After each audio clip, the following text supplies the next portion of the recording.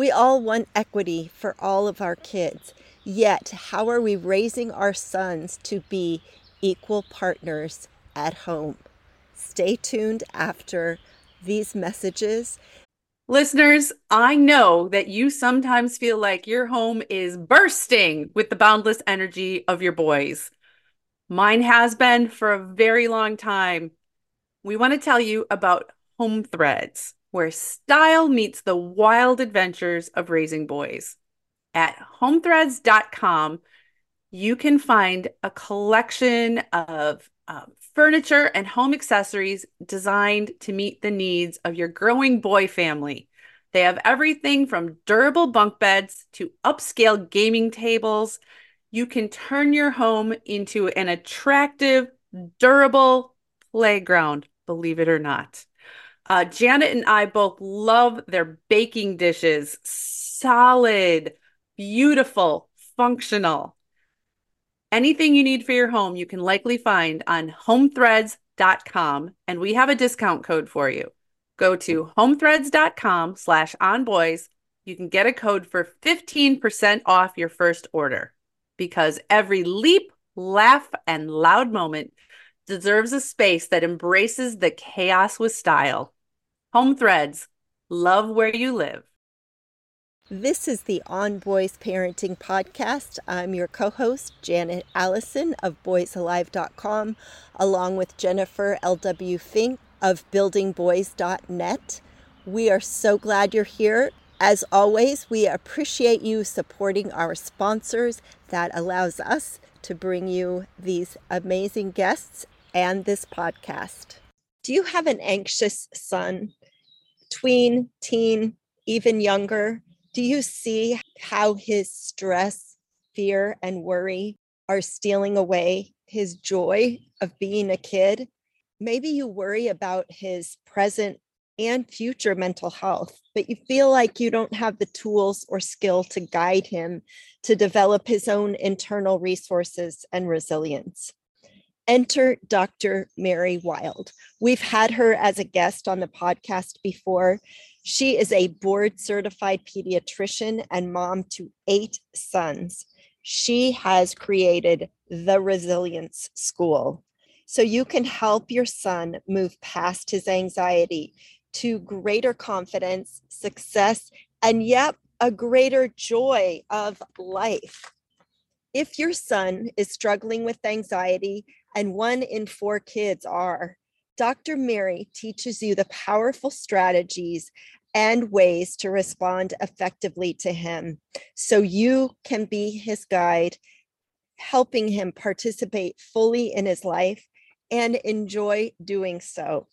The Resilience School with Dr. Mary Wild is packed with information, videos, support, everything you need to be the guide for your son's anxiety and your own. She is giving you the tools to turn things around so that life can be more enjoyable. Go to boysalive.com/resilience and click on the link. You'll be taken right to the page where you can find all the resources included in the Resilience School, an 8-week online course designed by a pediatrician, a mom of 8 boys, and an expert on helping you navigate anxiety for yourself and your kiddos.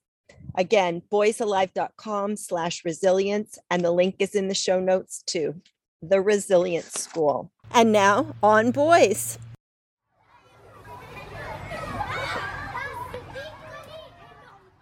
The last thing any working parent needs is to add solve gender inequality to their to-do list. That line is from the intro of a fabulous new book by Kate Mangino, Equal Partners, Improving Gender Equality at Home. Now, we talk all the time. We know how overwhelmed you are. You know I'm right in the trenches with you. So yes, solve gender equality on the to-do list sounds really big.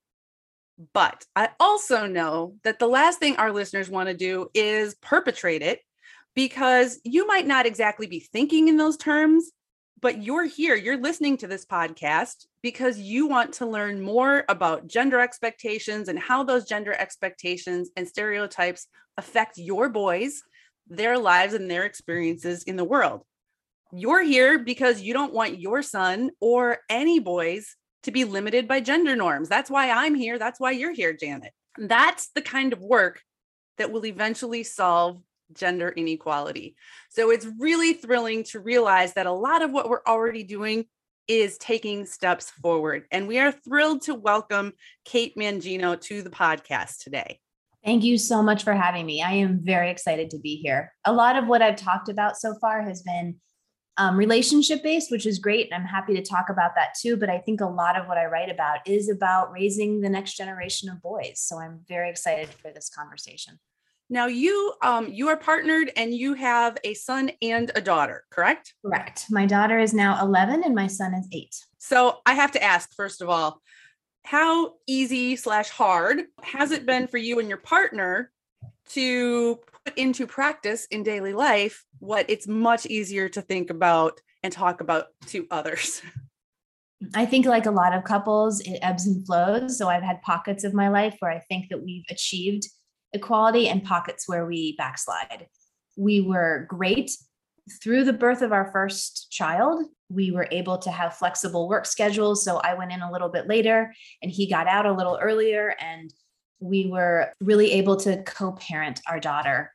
When we had our second child, that's when the backslide happened for us. I was in school at that point in time, so I took a semester off. And being the home parent, of course, I had a pile of research that I was supposed to read because I was working on my PhD at the time. But you're also there looking at the laundry and the dirty dishes and the child who's crying.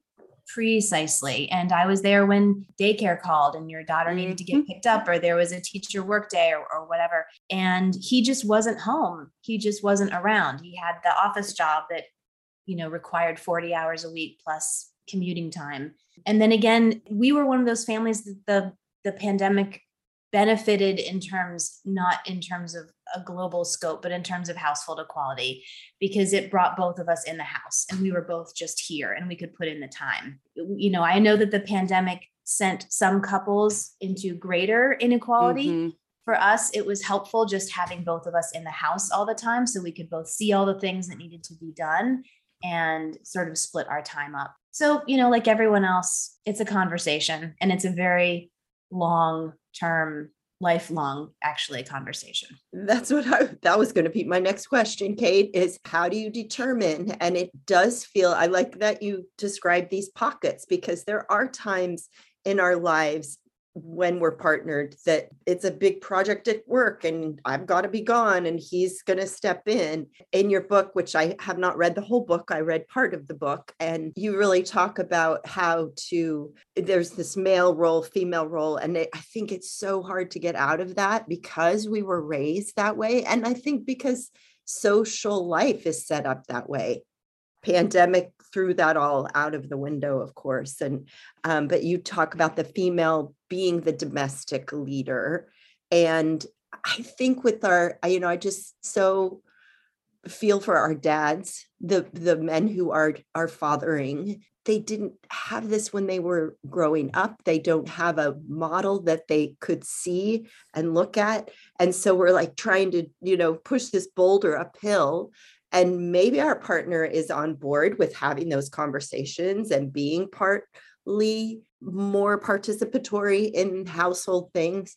But man, if he's not, then what do you do? And how do we get there? And then I have a whole big question about sons, and we'll get there too. What, you think that wasn't a big question, Janet? You thought that was an easy one? That was an easy one.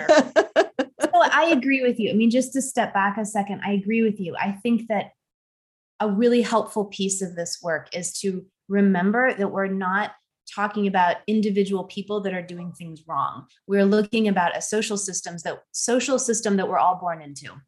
And the way we raise our girls and the toys we give them and the way we dress them and the values that we instill in them lead them to take responsibility for a domestic space as their number one priority. And the way that we raise boys and the toys that we give them and the values we instill in them lead them to value income generation more than anything else. And so I think that we have to recognize these tracks that we're putting our kids on and break that cycle. Yes. If I understand your question correctly, Janet, it's what if you are in a relationship and you're frustrated? If you're the cognitive laborer and your partner was not raised to be an equal partner and you are feeling the weight of the household on your shoulders. I think that that's where a lot of women are, to be frank. I think that there are millions of American women and Canadian women who are feeling that that's where they're stuck right now.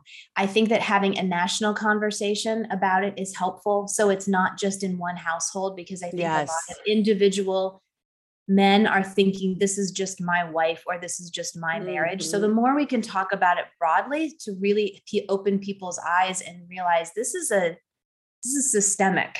This is happening across lots and lots of households, and elevate that conversation away from you and me to partners across our country.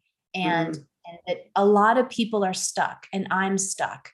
And I guess the way that you go about that is different for each person. I've heard many women say that it's explaining to your partner that by not stepping up at home, you're sending me the implicit message that you don't care about me, that I'm not important, that you think of me as a maid, that you think of me as someone who's supposed to do your work, right? That it's hurtful, to have that conversation. I've talked to women who have said, yeah, I've had that conversation 20 times and it's not leading anywhere. Yeah. Yeah. So I think, there has to be a decision, I suppose, in everyone's life where you think, do I go to therapy? Do I seek out assistance with my relationship? And that's a decision that each individual person can make based on their resources and their time and their comfort level.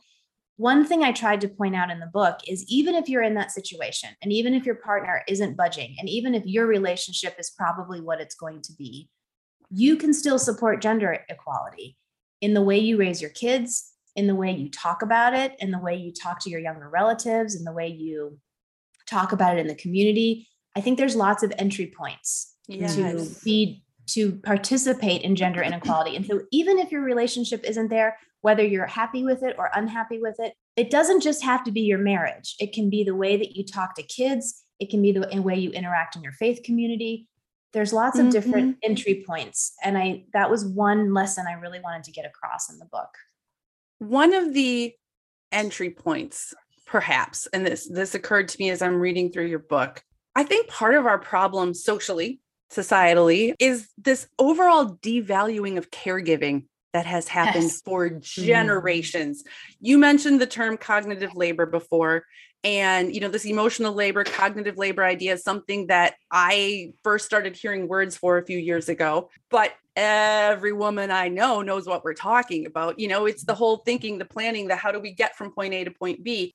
You had an example in your book, like, when your daughter showed an interest in music, thinking through, well, she might need lessons at some point. So who's that, and monitoring all that over the years. And it takes time. It takes effort. It is hugely important to nurturing a child. It ultimately benefits all of society for children to receive this kind of nurturing and care. And yet we don't talk about it. We don't acknowledge it. And I mean, frankly, I think it's because there's a lot of people who have a very vested interest in keeping it free and unacknowledged. And you should just do this work. And if you're failing at it, well, then you just aren't trying hard enough.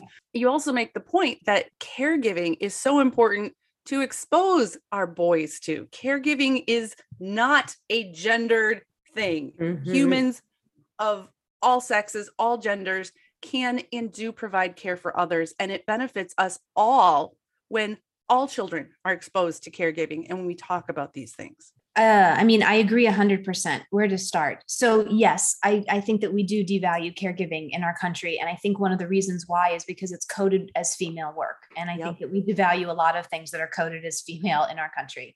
So one way that we could combat the way we see caregiving and involve more men in the household, so two birds, one stone, so to speak, is to bring men into the caregiving space. In terms of bringing in adult men to the space, I wrote the book from a perspective, you could definitely make an argument, a justice argument in terms of gender equality, that this is important for the rights of women. You can also make a more utilitarian argument to say it's better for all of us when we live in a more equitable households. And that's sort of where this book is written from, because I interviewed 40 men who are living as equal partners to sort of figure out what makes you tick. Where did you come from? Who inspired you?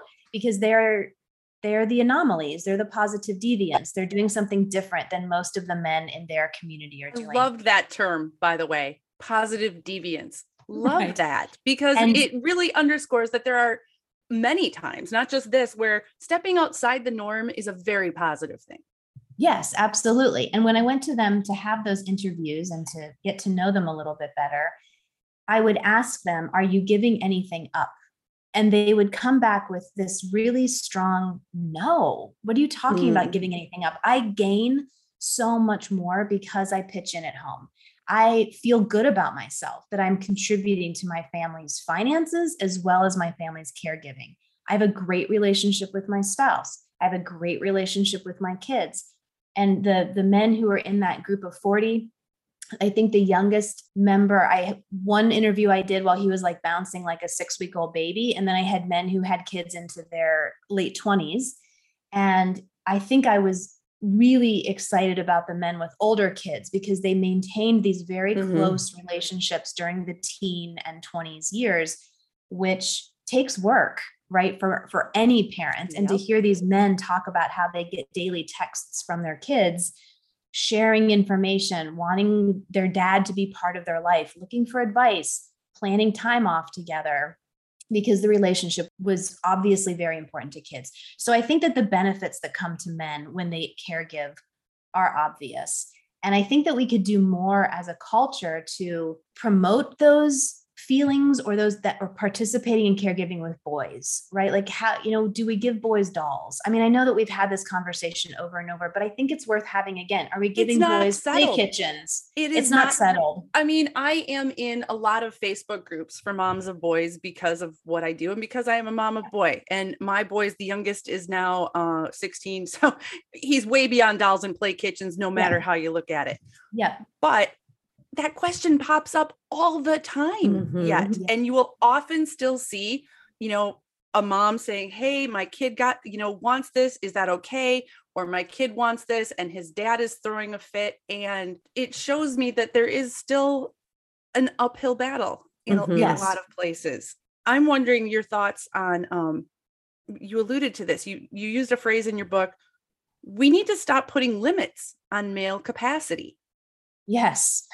And I mean, that's what we're doing, aren't we? Right? Yeah. And we don't necessarily acknowledge that. So if we look at it not as we're asking you to give up something, like, hey, guys, you've been limited by this gender bullshit too. Yes. Yeah. I call it the men's glass ceiling. The sky's the limit in the professional setting. You can do whatever you want, make as much money as you want, go to the moon. And in the home, we continually make up excuses. Oh, that's not how they were raised. Oh, men aren't good at multitasking. I mean, we've all heard these tropes 1,000 times before. And men who are equal partners are offended by that. Like, why do you think I can't be a parent to my child? Why can't I nurture my baby? Why can't I provide? And this idea of providing for my family, why is that only financial? Why is providing for my family not emotional and nurturing and caregiving? And so I think it's really the way we frame it. I think we have been limiting men. And it's interesting, when I talk to women when I hear conversations, let's say 2 women who both feel the burden at home, and the one will say to the other, my husband's not stepping up. Like he's not doing what I thought he was going to do. I feel like our first reaction is to try to solve around him. Oh, have you tried meal kits? Or what if you stopped ironing? Or what if you encourage the kids to cook once a week? It's like we help each other navigate around men that aren't performing at home. I think the other part of that, Janet, I know you hear this a lot, and we've talked about it on the podcast, is it turns out like dad is willing to cook a meal or to do whatever with the kids, but he's not doing it right. Yeah, he's not doing it the way I want it to be done. We women have a huge responsibility to get out of the way. Yes.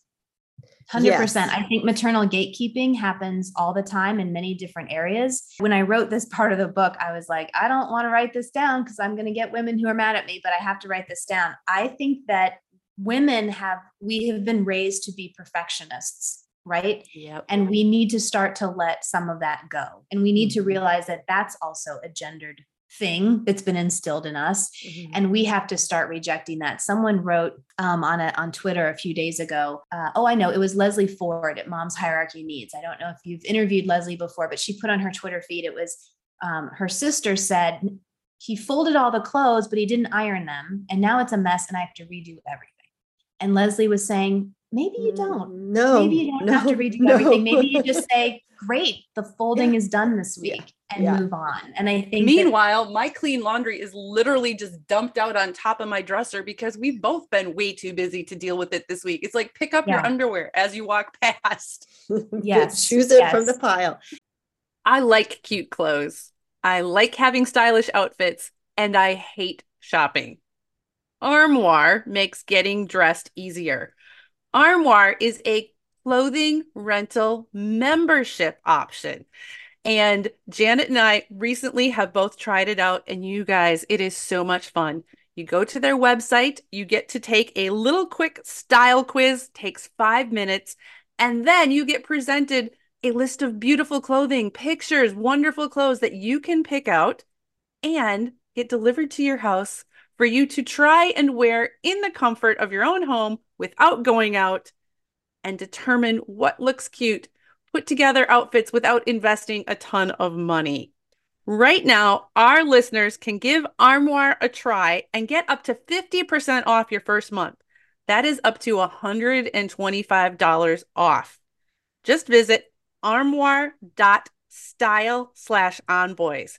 That's armoire.style, ARMOIRE.style/onboys to get 50% off your first month and never have to worry about what to wear again. Try Armoire today. Kate, I want to kind of pause a little bit and back up to these men that you interviewed, the qualities that they have, and explain to us, what is an equal partner actually look like? Because, there are the husbands who will, there's a pile of laundry, I'll fold the laundry. Done. Check that off the list. I'll unload the dishwasher. Check that off the list. Mow the lawn, do the things. Is that an equal partnership? I mean, my definition would be no. So I offer these 3 behavior patterns that I put on a continuum. We've got king of the castle. We don't have too many more kings anymore. Kings are pretty much our fathers and our grandfathers. I'm like, my dad's still around. There's a few of them around, but not as many younger kings. But we got plenty of younger kings. These are the men who think they have no household responsibility. Then you sort of have the middle ground, which I call them the hands-on husbands. Someone also has called them like the helper husbands. Those are probably what we have most common nowadays. Sure, I'll unload the dishwasher for you. Oh yeah, I can make pancakes tomorrow morning. Oh, Junior needs to be dropped off at soccer. I can do that. But you're managing him, right? You're the cognitive labor and you're handing out tasks the way a manager hands out tasks at work. So he's not up at night thinking about all of the plates that are spinning, because he just does what he's asked to do and then he sleeps very soundly, which is not an equal partner. It's better than a king, but it's not an equal partner.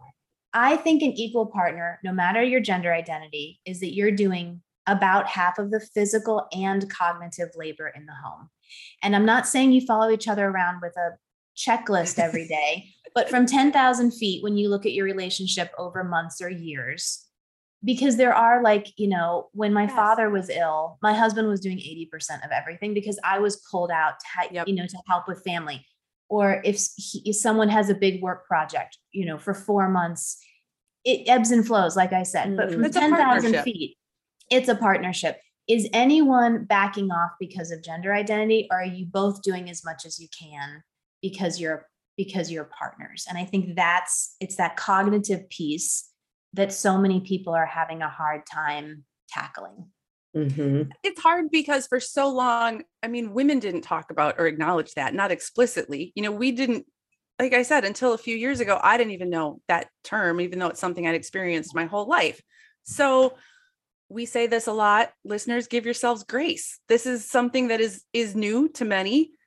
You stumble through, you figure it out. There are ebbs and flows. You have to experiment with things to find out what doesn't work. And It gets messy sometimes. And it may be unsatisfying sometimes. You're like, well, that didn't work. Let's try something else. I loved what you said. When your father needed extra care, your husband picked up on the home front. I did the online quiz yesterday that you helped the New America Foundation come up with, are you an equal partner? And looking at that, I'm like, I actually think I am the less equal partner right now, because I have been busy with this book. Yeah. And my husband has been stepping up admirably and supports that. And so that balance is going to shift again, and that's fine. So listeners, wherever you're at, take steps. Just take steps. Well, and I also want to acknowledge that there may be typically women, but they're kind of like, I want to have control of all these things. I don't want to give up the decision making about who the music lesson teacher. I don't want to give up the decision about what doctor my kid's going to go to. I kind of like being in control. There's that. There is that. And I think that that's a really important point to this whole conversation is I'm not actually advocating for equal partnerships. I think I came to write this book because the most common household configuration nowadays is with dual working parents. But one of them is carrying the cognitive load. We call it neo-traditionalism. You're both working because not very many people can afford to only have one job anymore. But one person is still handling the brunt of the baggage at home. However, not everyone wants an equal partnership, and it doesn't work for everyone. I think what I advocate for most is intentionality and education. Yeah. So just take the time to think through what's choice, what's gender, what are you doing in default, what are you actually enjoying? If you, whatever your gender is, if you like the control and you don't mind the extra work, great. But at least you've thought through that.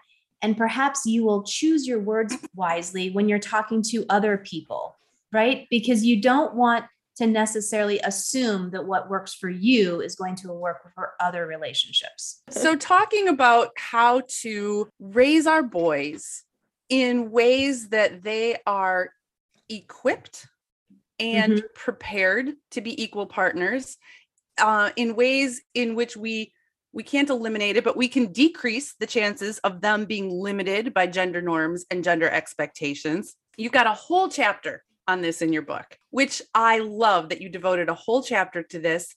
And because I'm all about the multitasking, busy parent here, I love that so much of it is stuff that we've already talked about many times on this podcast. Talk to your boys. Emotions, don't ignore them. Talk to them, build them up, encourage them. One of the things that you mentioned in your book, doing with your kids, specific strategy that never occurred to me, but I love, is household chores versus noticing time. Explain what that is for our listeners. I think that might be the thing I am most proud of for this entire book. I wish I'd had it 20 years ago. This idea came up. I read an article and this was a woman who didn't have kids, but she said, I'm the one in the house that notices all the little things and my husband doesn't. And I started to really chew on that and to think, to be a cognitive labor, you have to anticipate needs and you have to notice what needs to be done. You can't wait for someone else to tell you. And so then I thought, when I give my kids a chore list, like please clean up the hallway, put all the shoes away, sweep the floor, they're not doing cognitive labor. I'm training my kids to be a helper, both my daughter and my son. And I was trying to get at the anticipation piece. How can I get them to figure out what needs to be done? The first time I tried this, it was a joke. I mean, they were probably at the time, say 5 and 8, and my living room was a disaster. I mean, you name it, like empty yogurt things under the couch, like spoons where they shouldn't be, like just ridiculous, And they stood there and I said, what needs to be done to get this room cleaned up? And they were both like, looks good to me. What are you talking about? I mean, they literally, and so I realized they're not noticing what has to happen. So over the course of the last, say, 2 years while I've been writing the book, is I start setting a timer, 20 minutes, 15 minutes, 10 minutes. And I'll say, okay, noticing time, whatever you do, I don't have to do. So I'm good with it. And the first few times they did it, they were like at a total loss. I can't figure out what needs to be done. But then they started to see what gets messy quickly. Like they realized that the sink in their bathroom is often gross. And so now that's a good starting point for them. Or there's often piles of stuff on the stairs that need to go upstairs. So that's a good starting point. Some patterns, which is really helpful too for household management stuff. Like as soon as you said those places, we all started thinking about, those places in our house. Right. And so now they get it. And now I can set a timer and say noticing time, and they know what to do. And the house looks better. And I feel like I'm slowly getting both of them to the point where they're capable of handling cognitive labor. I really love that so much. And, certainly it's worth acknowledging our kids often have very different standards than we do. Oh, yes. That's part of the control thing and the perfectionism that you were talking about, Kate. We got to let it go. Yeah. And a lot of couples have different ideas of what clean is, right? I mean, I hear this all the time. And so he thinks he can live with this amount of dirty. I'm raising my hand high, and she can live with, she has a lower threshold. But when you come together as a couple, you probably need to kind of even out, and you both need to compromise a little bit. Like, okay, I can live with a little bit more clutter, and I'm going to learn how to clean up a little bit more. That you need to establish some sort of relationship value. I think that's a good conversation to have with all of our kids too, to communally talk about what are our expectations for these common areas of the house, like the kitchen. I need to be able to function in the kitchen. So I need, clean dishes, more or less where clean dishes go. And I can't have all the dishes being dirty because then it's very difficult for anybody to get a drink or prepare a meal. My standard for my house, my kids can have their rooms as messy as they want. I mean, if you want to live in that filth, so be it. But let's talk about our standards and then noticing, right? So we have people coming over. Yes, let's not have the dirty plates out in the living room. This is something I want you to notice. And it occurs to me as my boys are older now and a couple of them have moved out already. This is the kind of stuff a lot of people don't realize until after they move out and they finally get their own place. Oh, if I leave that dish in the living room, it actually stays there until I pick it up and move it. And that's another way that frequently moms, let's be honest, get in the way of their kids' development and accidentally undermine, those skills that they can be honing, because it may seem easier to do it in the moment. But if you look at the big picture, you may be better off leaving that plate there for a while. Absolutely. And this is something that I'm guilty of. And my husband actually helps me a lot. I'm the kind of person where I just get so used to doing everything that when I see pajamas, so it's summer break, my kids tend to do everything in front of the TV. So they'll change into their clothes and the jammies will be laying next to the TV. And at the end of the day, I'll start to bend over and my husband will be like, up, leave it there, please. Right. And I need to be reminded because I just want it to look better. I just want to clean up, but that's not teaching them any lessons. And so I think you're absolutely right. Leave the plate there, leave the pajamas on the floor and remind them this is your responsibility. And you need, having a conversation about, we all need to work together to make this family run. Whatever your configuration of your family is, everyone has to do something. And it was a really interesting in the research that I did, 25% of the men, so 10 out of 40 grew up in single mother households. And that's what it took for them, is they just had that one mom who was constantly saying, it could have been any single parent household. It didn't have to be a mother. It just happened to be a woman in these 10 circumstances, to say, I can't do everything. I can't earn money for this family and do all the cooking and do the cleaning and anticipate all of your needs. So you kids, we're a team and we all have jobs to do. And growing up in that team environment really helped them be equal partners when they decided to get married or move in with someone. I want to underscore that for our listeners. Certainly not suggesting if you are partnered that you go off and become a single parent to, increase the probability of no, that's not what I'm saying. But we know that single moms in particular get a lot of negative messaging from society, and especially single moms of boys. You're ruining your son, and your son won't be a good whatever without a man in his life. We've talked about the value of dads and, close relationships with other adult males a lot. We value that. But you're not harming your son by being unpartnered. And in fact, there may be some very powerful things that your son and daughters are learning from you. So keep that in mind. Come back to this moment when you start to go off on that feeling guilty part. Yeah, 100%. I mean, I obviously respect any single parent household, but I just think that was what you said was perfect. That was exactly what it took to motivate, right, or inspire these men to be equal partners. I became a single parent through divorce, right? I had been married for 17 or 18 years when the divorce happened, had 4 kids already. And the truth is, the divorce also forced me into picking up other roles, into not being limited by the more traditional roles, which we had fallen into because life and role modeling and all of that. Life changes happen. Life changes can be stressful, and there can be silver linings to that. When we get pushed out of our comfort zones, however uncomfortably that happens, we can grow and learn new things about ourselves, and our children benefit from that also. Agreed. Of the 40 men that I interviewed, only 2 of them grew up in households that role modeled parity. 38 of them came from households, either a single mom. A lot of them came from households where there was violence and abuse from fathers. We don't have to role model necessarily. I've noticed when talking about this book that there are people who get a little bit defensive, as if they think that it's somehow judging their relationship and how much work who does. It's really not about that. I feel like in so many other areas of life, we all want something better for our kids than we have ourselves. Mm-hmm. So even if you don't have parity, or even if you don't have the model relationship, doesn't matter. We all partnered up, as you said earlier, Jennifer, before there were words to even describe cognitive labor. We're talking about gender differently now than we did 20 years ago when a lot of us partnered up.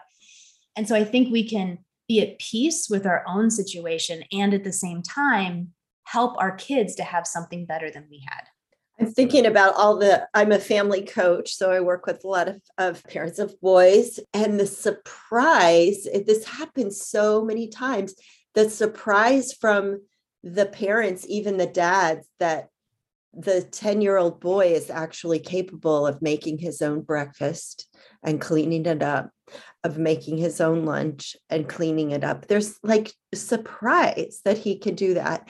And so much of my work with parents is around, your boys, even at 3, 4, 5, 6 years old, are capable of so much more than you are allowing them to do.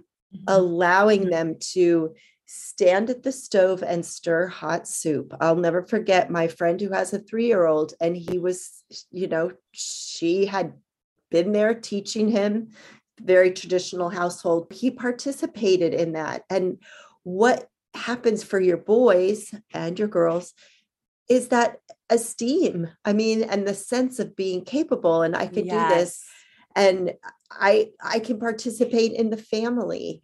And I think that's like the key of bringing this into the next generation.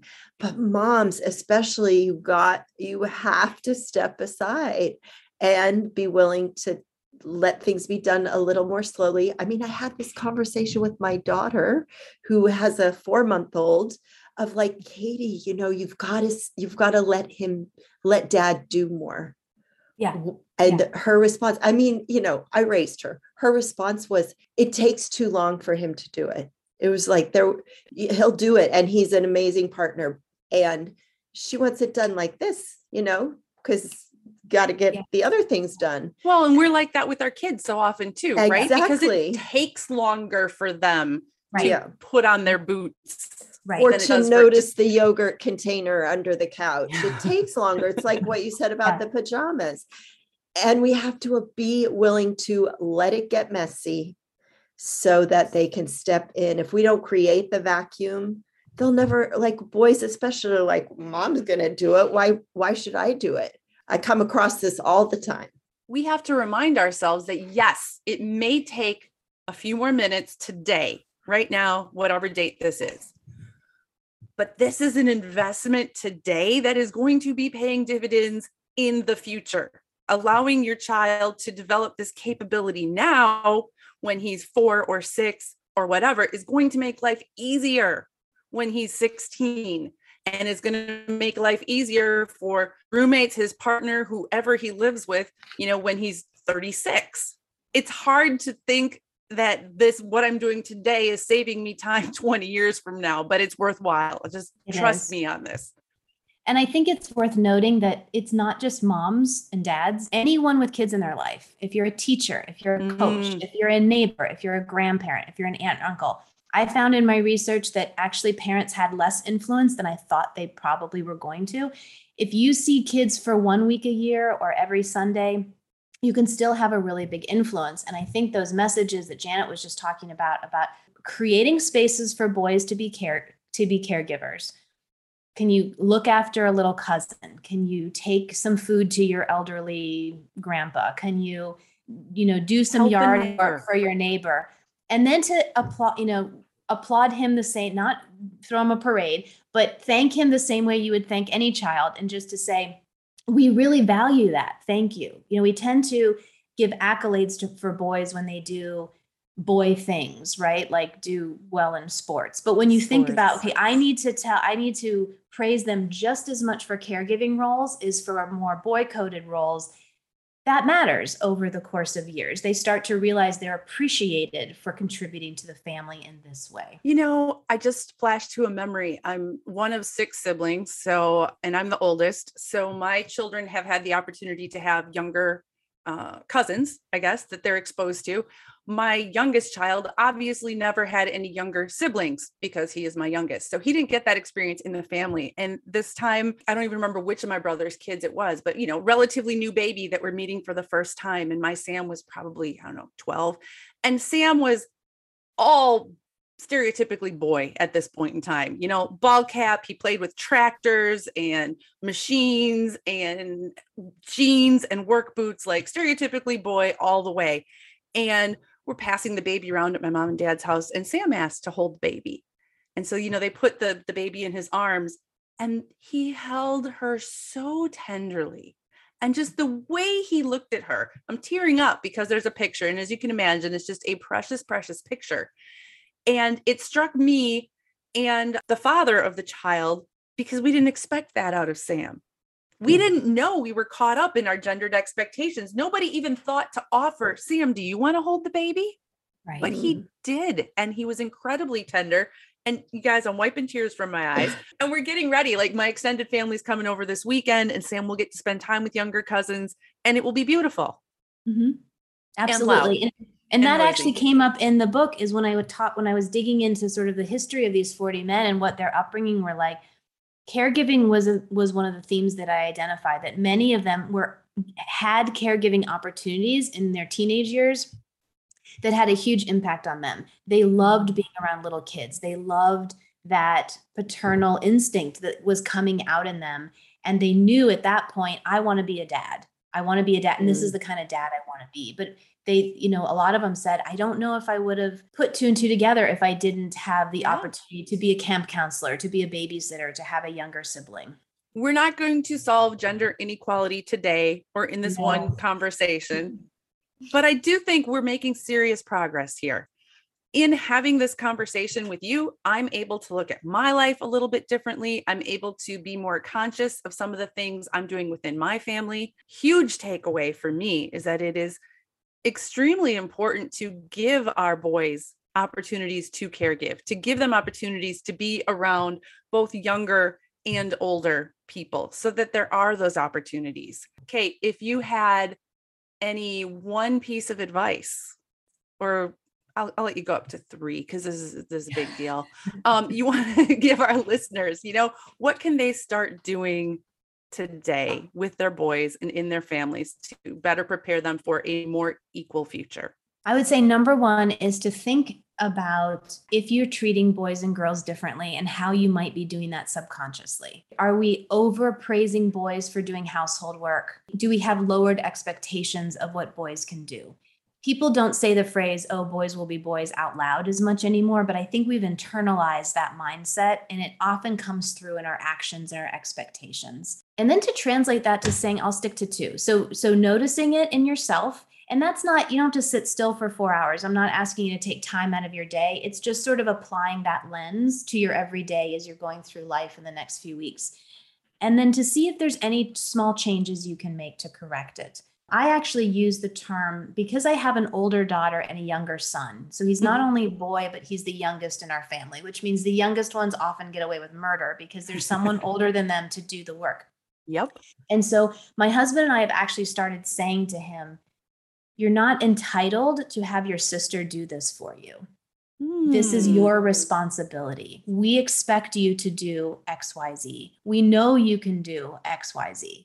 And then we let him have his space to do it. And then when he does it, don't go overboard and give him candy, but just say, that was a great job. Thank you. We really appreciate your contribution.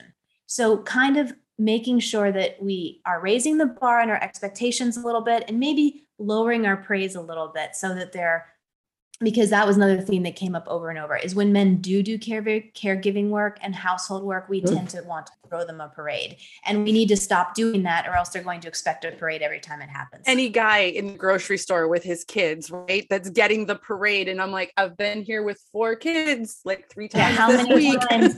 Oh yeah. Yeah. So I think that if, just that cognizance of going through our everyday life, it's not actually asking time. It's just, try to turn on that gender lens and see if you can find little ways that you can change your speech or your actions to support equality. I love that. And I can't resist putting this in here too, is also to speak to your daughter about how you don't have to do this or you're not entitled to do this, however you want to say it, but also to speak to her like you don't have to clean up after your little brother. That's not your job.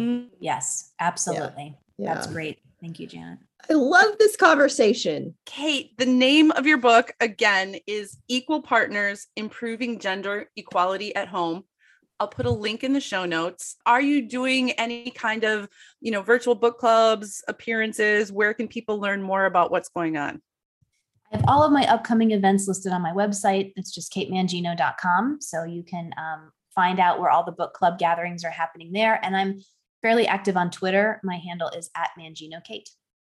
This is a really good book, by the way, to read with a group of people and discuss because it's going to inspire reflection, learning from others. I strongly encourage that. Do it with a group of friends, join one of these virtual book clubs, and do follow Kate. That's how we connected. And this is what you get as a result. Thank you so much. Thank you for having me today.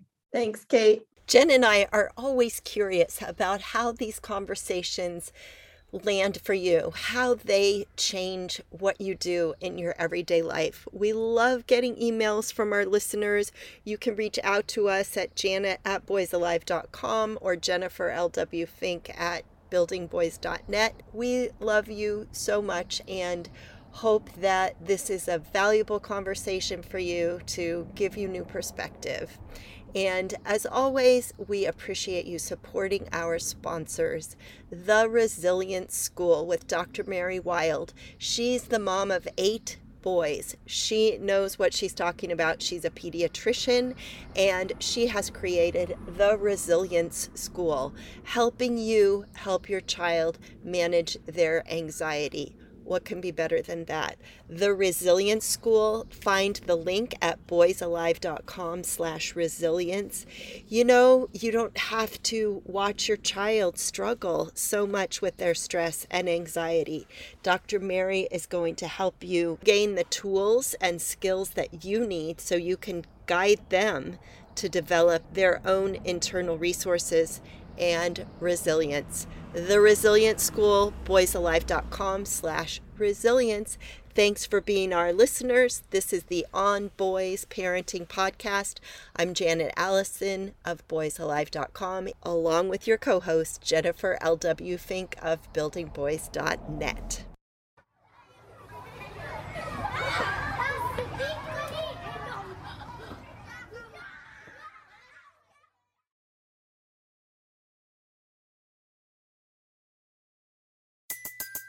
Everybody in your crew identifies as either Big Mac Burger, McNuggets, or McCrispy Sandwich.